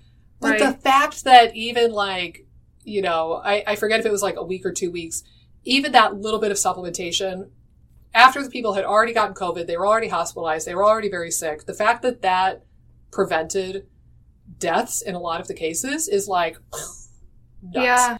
So it's, not surprising to me at least, but it's great. So, vitamin D is very important for immune system function from the angle of critter patrol, both antiviral. And here's the thing for anybody with SIBO or dysbiosis or candida, vitamin D turns on genes that then tell your body to produce antimicrobial peptides, which are like your own homemade antibiotics. And these are made in all of the epithelial linings, including the gut. So if you want to be able to manage your own critters and you want to get off the damn oregano oil or the berberine and you don't want to be stuck on antimicrobial herbs or rifaximin for the rest of your life, you're going to want some vitamin D. And then that tells those Paneth cells and the immune cells to secrete antimicrobial peptides. And then that helps control your critters. And then you're not at war with your critters so much. So I think vitamin A as well. But so I think about it from the stance of like helping your immune system fight off pathogens and critters via those antimicrobial peptides. And it helps the immune system because it dampens inflammation. That same STAT3 gene that I mentioned with vitamin A, vitamin D inhibits that as well. So since the immune system is a big focal point for what we call inflammation, and it's the immune cells that are churning up this inflammatory soup, inhibiting inflammation or inflammatory genes at the immune cell level is really important. So that's a big thing. I was just researching over the weekend even, and it works on inflammation in other ways. So even not as related to the immune system, a lot of people are familiar with NSAIDs. So like ibuprofen, Aleve, they're over-the-counter painkillers, or even there's prescription versions.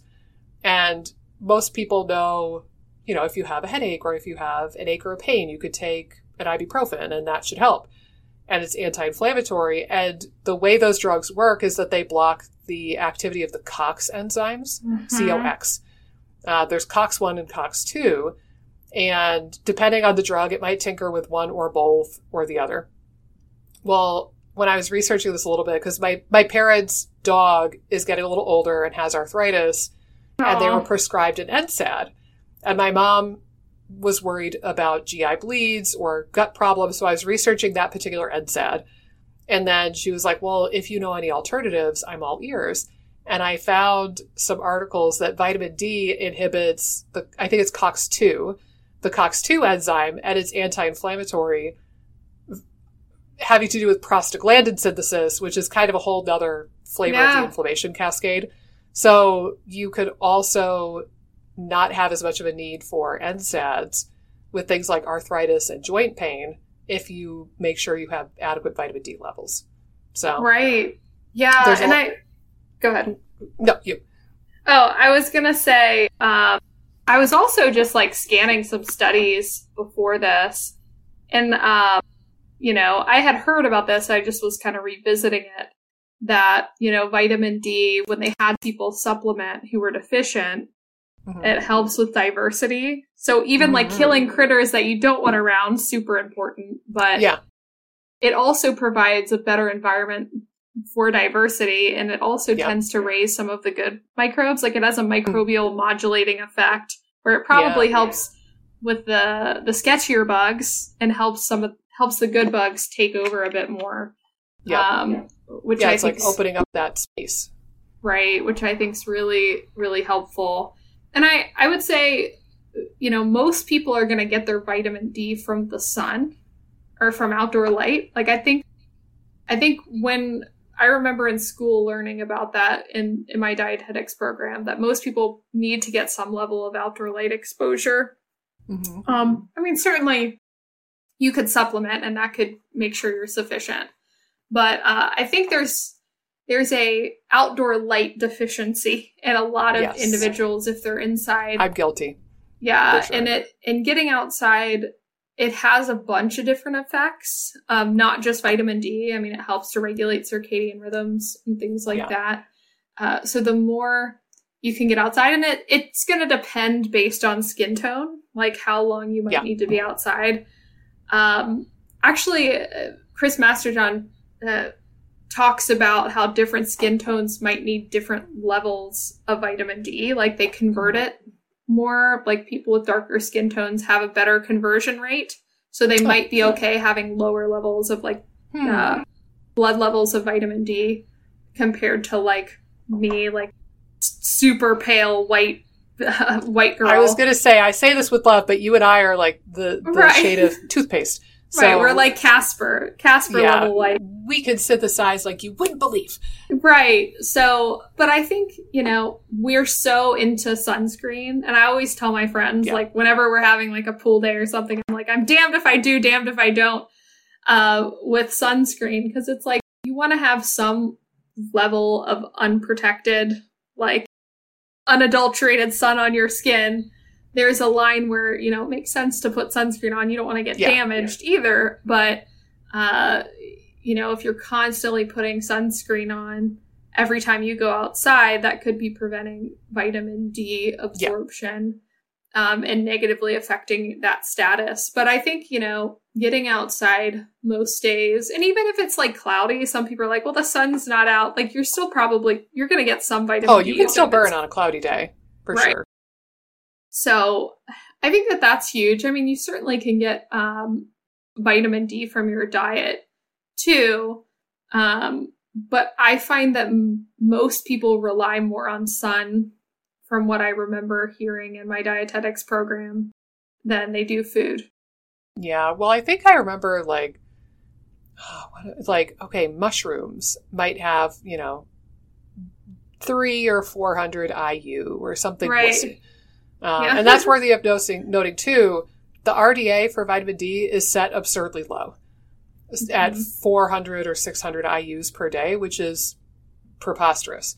Versus with supplementation, I find a lot of people, the sweet spot is either like 2,000 or 5,000 IUs per day with supplements versus, some people take 10 and get away with 10. But I think like most people, somewhere between 2,000 and 5,000 is pretty reasonable. So, if you, and I've talked to friends even, like one of my best friends, I asked if she was on vitamin D and she said, no, but I take a multivitamin and it says it has 100%. I'm like, how many IU? 400. Yeah, that's not good. Let's get you on some more. So keep that in mind, is that you need more than the label is going to indicate. It's going to look like you're overdosing, but I promise you're not. At least not at the levels I just mentioned, 2,000 or 5,000. And you're not really going to overdose on vitamin D from the sun. I think your body's smart enough to shut that shit down if you do start to overdose from sun exposure. And you'd be a bronze goddess anyway. So, I'd just be red and then turn back to white. I have to just pace myself. Like in the beginning of the season, I have to be careful not to get more than like 20 or 30 minutes. But then once I get a bit of a base tan, I'm pretty okay. And then I can go outside for like an hour with no sunscreen and I just bronze up a bit more. So it's very calculated and very, very tricky. But I hate putting on sunscreen because the hippy dippy natural sunscreen never rubs in. Right. Ever. And I'm not going to put like the phthalates and parabens and crap on my body. So I'm always at war with like, all right, do I put on the suntan lotion and look like Casper because it's not rubbing in? Or do I risk it and get like a teeny bit of a burn? Yeah. But sure. I agree. I think sunshine is the most important, and I'm guilty of that too. I sit on my duff here in this back room with no sun way too much, and I need to get back in the habit of walking on my lunch break.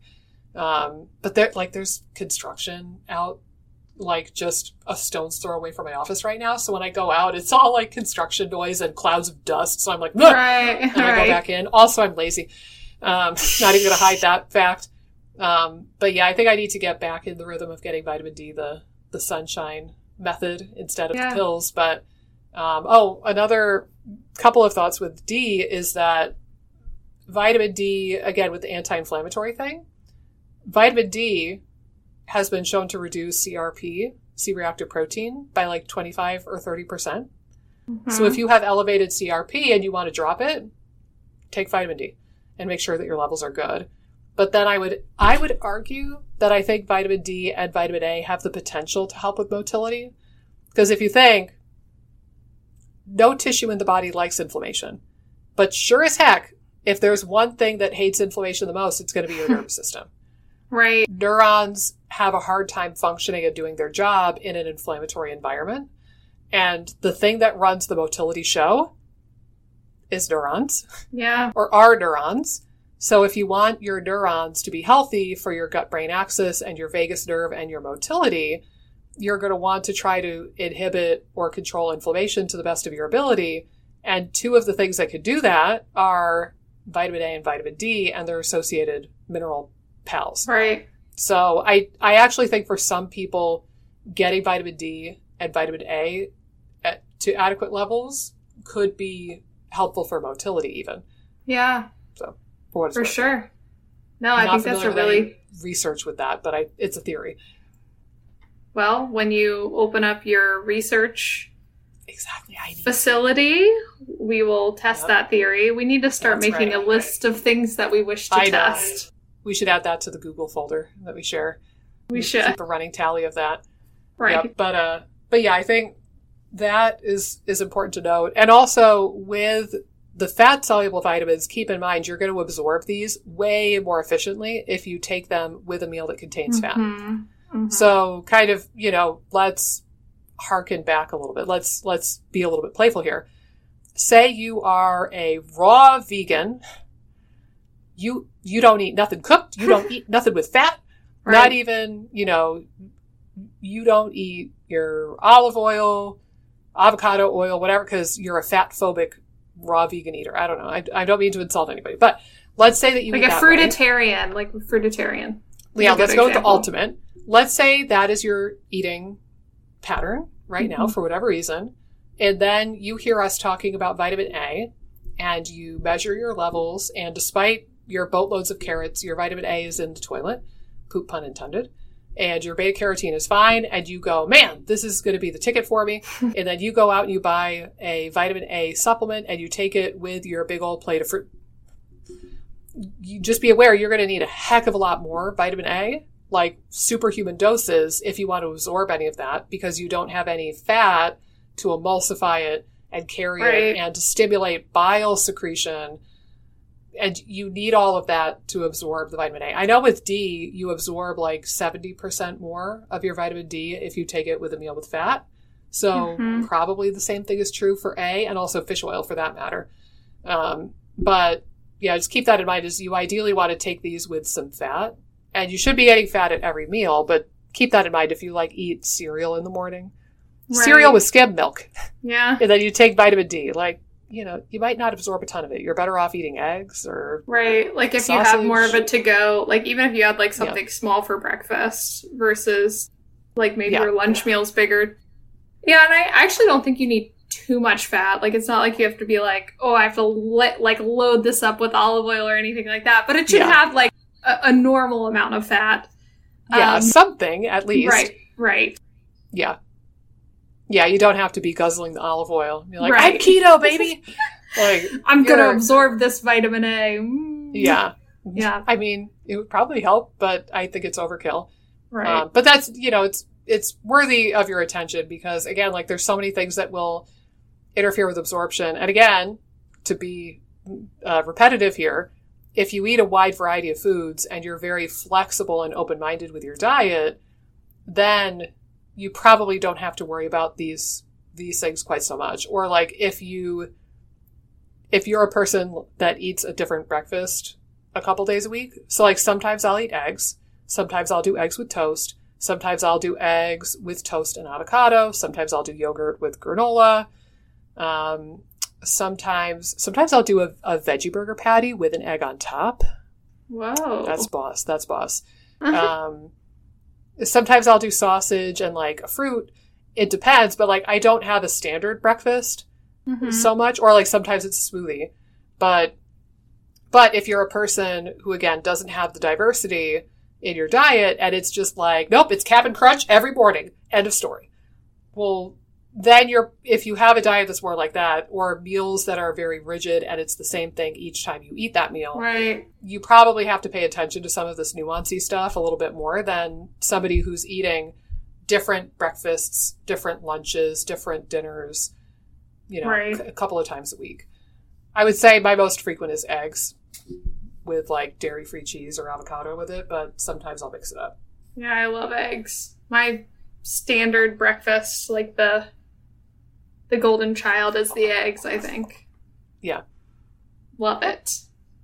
Love me some eggs. Delish. Well, all right. Well, let's, like I said, I'm not so much an expert in these, but I'll wrap us up with the last two fat solubles, because we're not going to neglect any of the children here, not on this podcast.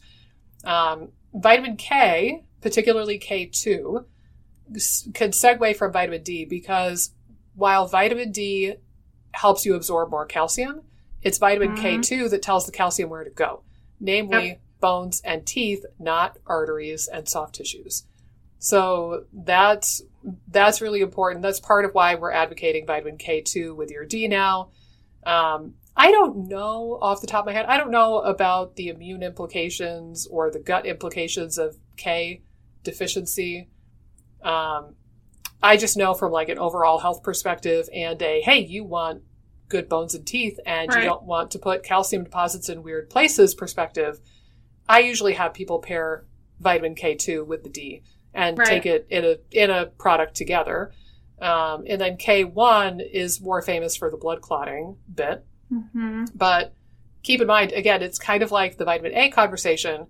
Theoretically, you should be able to consume a boatload of leafy vegetables and get a lot of vitamin K1, and then your microbiome should be able to convert that into K2 and give you enough K2.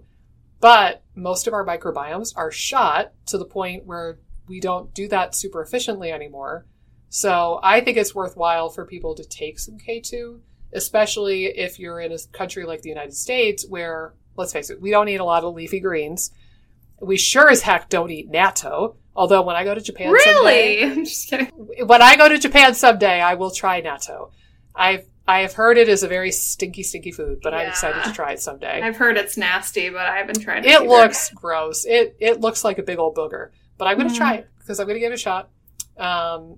But yeah, if you want to weigh in any more with K, I would just say that similarly, if you're a vegetarian or a vegan, don't fool yourself into thinking that you're guaranteed to be okay with K2 because you eat the leafy greens. Right. You could have a conversion issue, but it appears to be less about your genetics and more about your microbiome and how healthy they are. And, we can do things later in our lives to try to favor diversity and gut microbiome health. But if you're like me and you've had a ton of antibiotics in your young life, there are just some things that are gone. Like I look at like a Thrive test for me and I'm like looking for certain bacteria and I'm like, nope, that's gone. That's gone. Fuck my life. That's gone. Yeah. And it's on repeated tests. So, you can revive something if it's on the brink of death, but you can't bring back something that's extinct. Right. So if you led like a standard American life with a lot of antibiotics and pesticides and microbiome abuse, and now you're like in your 20s or your 30s, and now you're a vegan, and you're like, yeah, my microbiome's healthy because I'm a vegan. I want to believe that, but there might be some stuff that's just gone. So you might need to compensate for that by supplementing with vitamin K2 or eating stinky natto, one or the other. Yeah, I know eggs have a decent amount of K2 as well. But yeah, I think that you're right, especially if you are someone that's concerned about bone health in particular, or even like cardiovascular health, because it helps prevent calcification.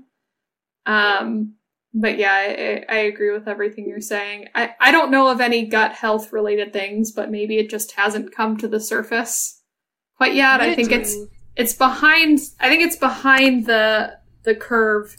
Like there's a K2 expert, I forget what her name is. She's a dietitian. And she says, the research is probably 15 years behind D. Oh, did you find something? I did. You saw my face. I got so excited. Okay. Continue your thought, and then I'm going to rock your world. I think I concluded it. Just tell me. I can't wait now. Okay. Again, to our point. Hold on. Okay.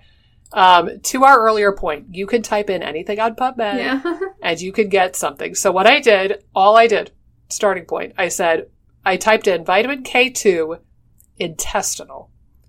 And then I narrowed my search to the last 5 years. And I haven't read it yet because obviously I just found it.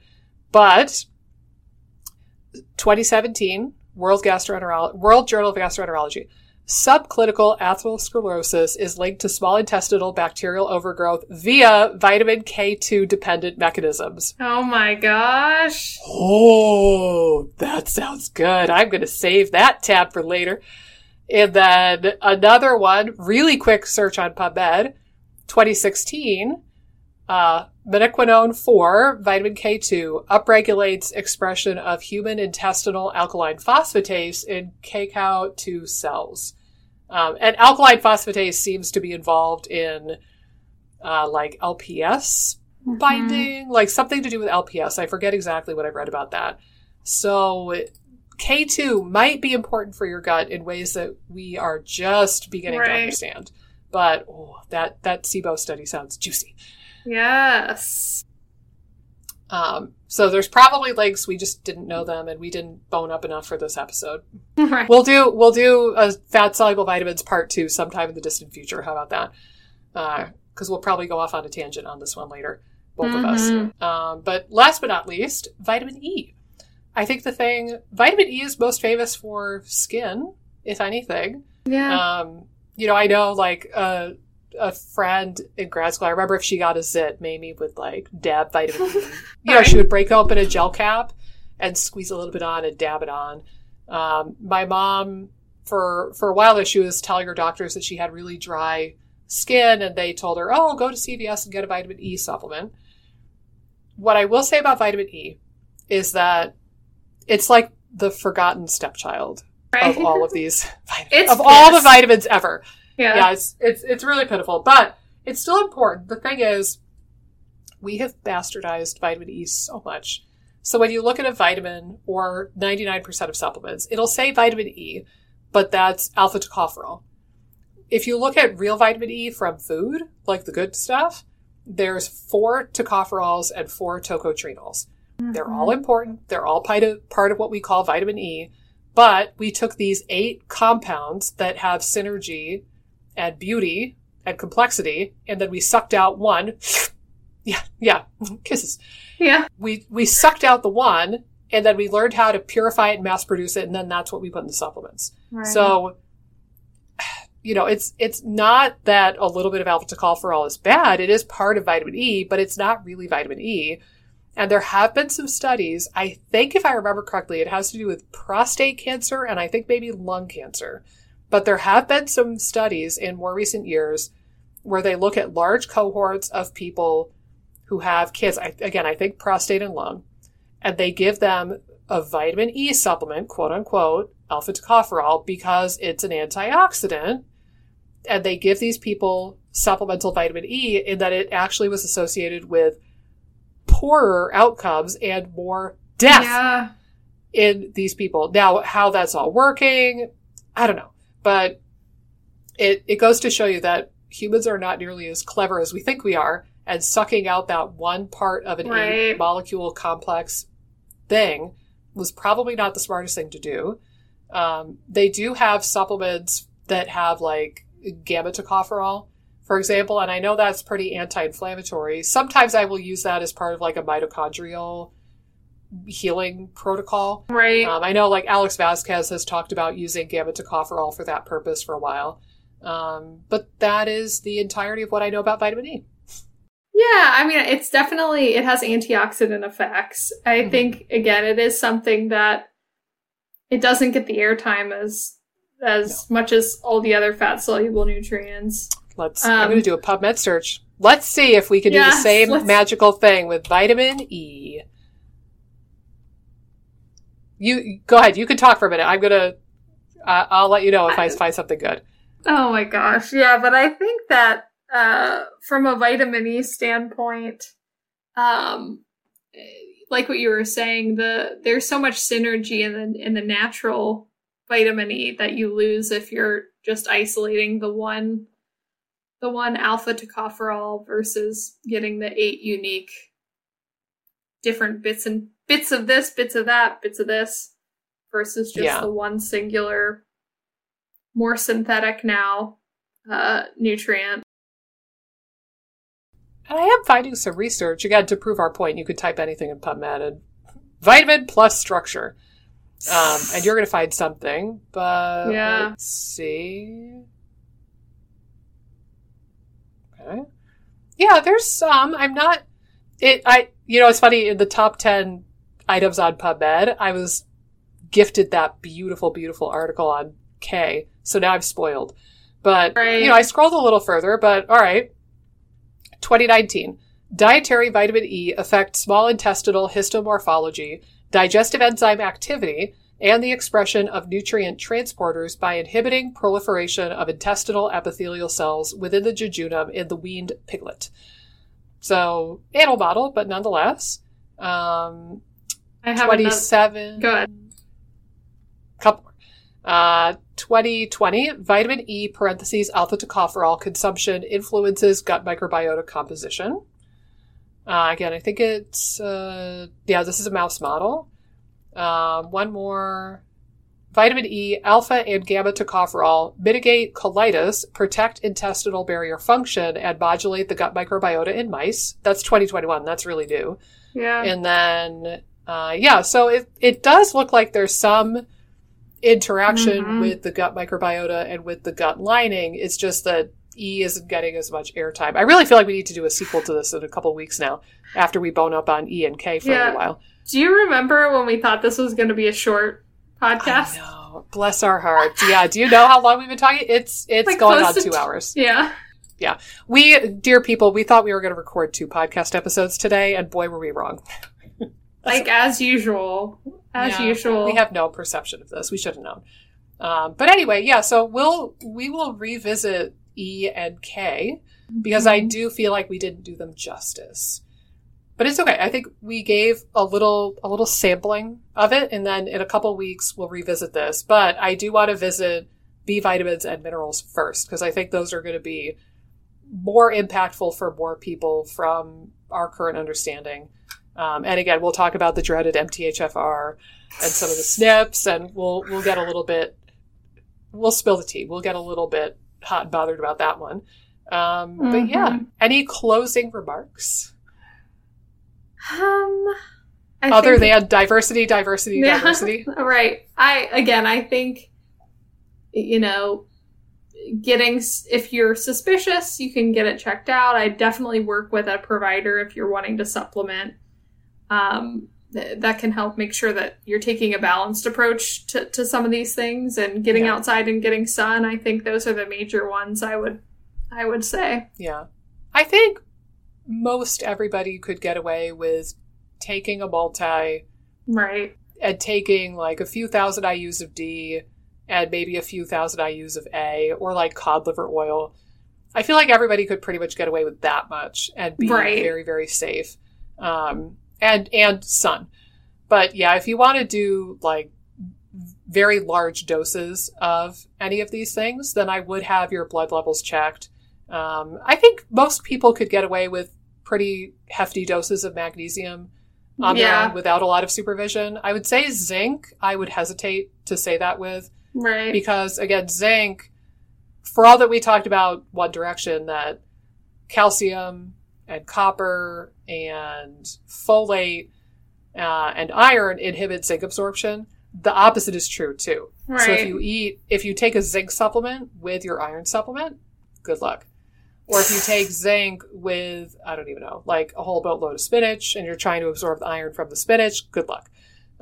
So similarly, like when you start pumping up the minerals in particular, you start running the risk of inhibiting other minerals or other vitamin absorption. So I would caution people to not do high doses of zinc or high doses of vitamin A or high doses of vitamin D unsupervised. I do think that monitoring levels and making sure you're not overdoing it or bucking up other systems would be important. But yeah, I think most people could take a reasonable dose of any of these things or a moderate to hefty dose of magnesium without any detrimental effect. But you can become toxic in any of the fat solubles, particularly A and D. So you want to be a little bit cautious with supplementing high doses of those. Mm-hmm. Yep.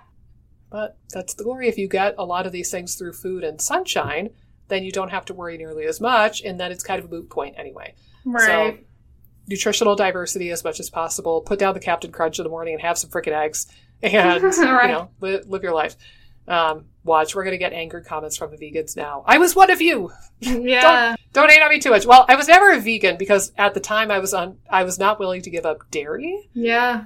And the ultimate irony is that I discovered dairy was one of the things my body really hates. Oh, God. Yeah. I went from vegetarian who ate primarily gluten, dairy, and soy to, and hummus. Lots of hummus. And then I flipped and I realized, okay, gluten and dairy and sesame are no-goes. Oh my god! And I had to shift pretty drastically. The only one that I overconsumed for years and I appear to not have a problem with is soy. It is a miracle of all miracles. I don't know how my body deals with soy because I ate. Have you ever seen a tofurkey? No, and I'm kind of scared to learn. Okay, this is just like. We'll talk about this at Thanksgiving time too, I'm sure. Right. But, all right. So my mom and I went vegetarian at the same time. She wanted to lose weight. I was too lazy to chew meat. I swear to God. I complained when I was 2 years old. They wrote in my baby book that I complained that meat was too hard to chew. Oh my! You don't get lazier than that as a human. And then when I was 11, my mom came home and was like, "Nick, I want to be a vegetarian. You want to try it with me?" And I was like, "Sure." Like not a lot of thought. I was just like, "All right, yeah." Because I was kind of neutral on the whole meat experience anyway. Right. So, sounded like a good thing for me. My mom said I always preferred foods that I could just gum down. Like yogurt and pudding. Oh my gosh, anyway. You're like an old man. I know. Yeah. So, and if I ever lose all my teeth, I will revert back to that old man behavior anyway. But, I preferred softer things anyway. So it was no big deal for me. My mom lasted about 6 months. Oh my gosh. And she craved blood. Oh gosh. She needed the iron. Like she was really, really iron deficient and it set in very quickly. And like her doctor measured her levels. They were like, "Whoa, you need iron." And she was like, "Okay." And then she backed it. But then I was like, yeah, I'm going to keep this up. And then I was a vegetarian for another 10 and a half years. Oh my gosh. Or maybe 11. So, when my mom and I were both vegetarians, we were exploring all the different vegan and vegetarian foods. And this was back in I'm 35. This would have been 1996 because I was 11. And in 1996, we didn't have Whole Foods. We didn't have Amazon Prime. We didn't have Yokos and all of the beautiful, amazing things we have now. We had like cardboard and Bush. So we went to the Hippy Dippy Green Star in Ithaca, New York, and it was like the hippy dippiest market that we could find. And we got all of these weird ass vegan foods that were like modified hydrolyzed soy isolated protein shit. And okay, so we got the Tofurkey lunch meat, which at the time we thought was good. I can't tell you now because it's been years, but at the time we were like, yeah, this is good. So we would get the Tofurkey lunch meat. There was literally no fake cheese. Nobody had figured out how to make fake cheese at that point. So this is why I could never give up the cheese at the time. Because I was like, there's literally no substitute. No. We would get the Tofurkey hot dogs.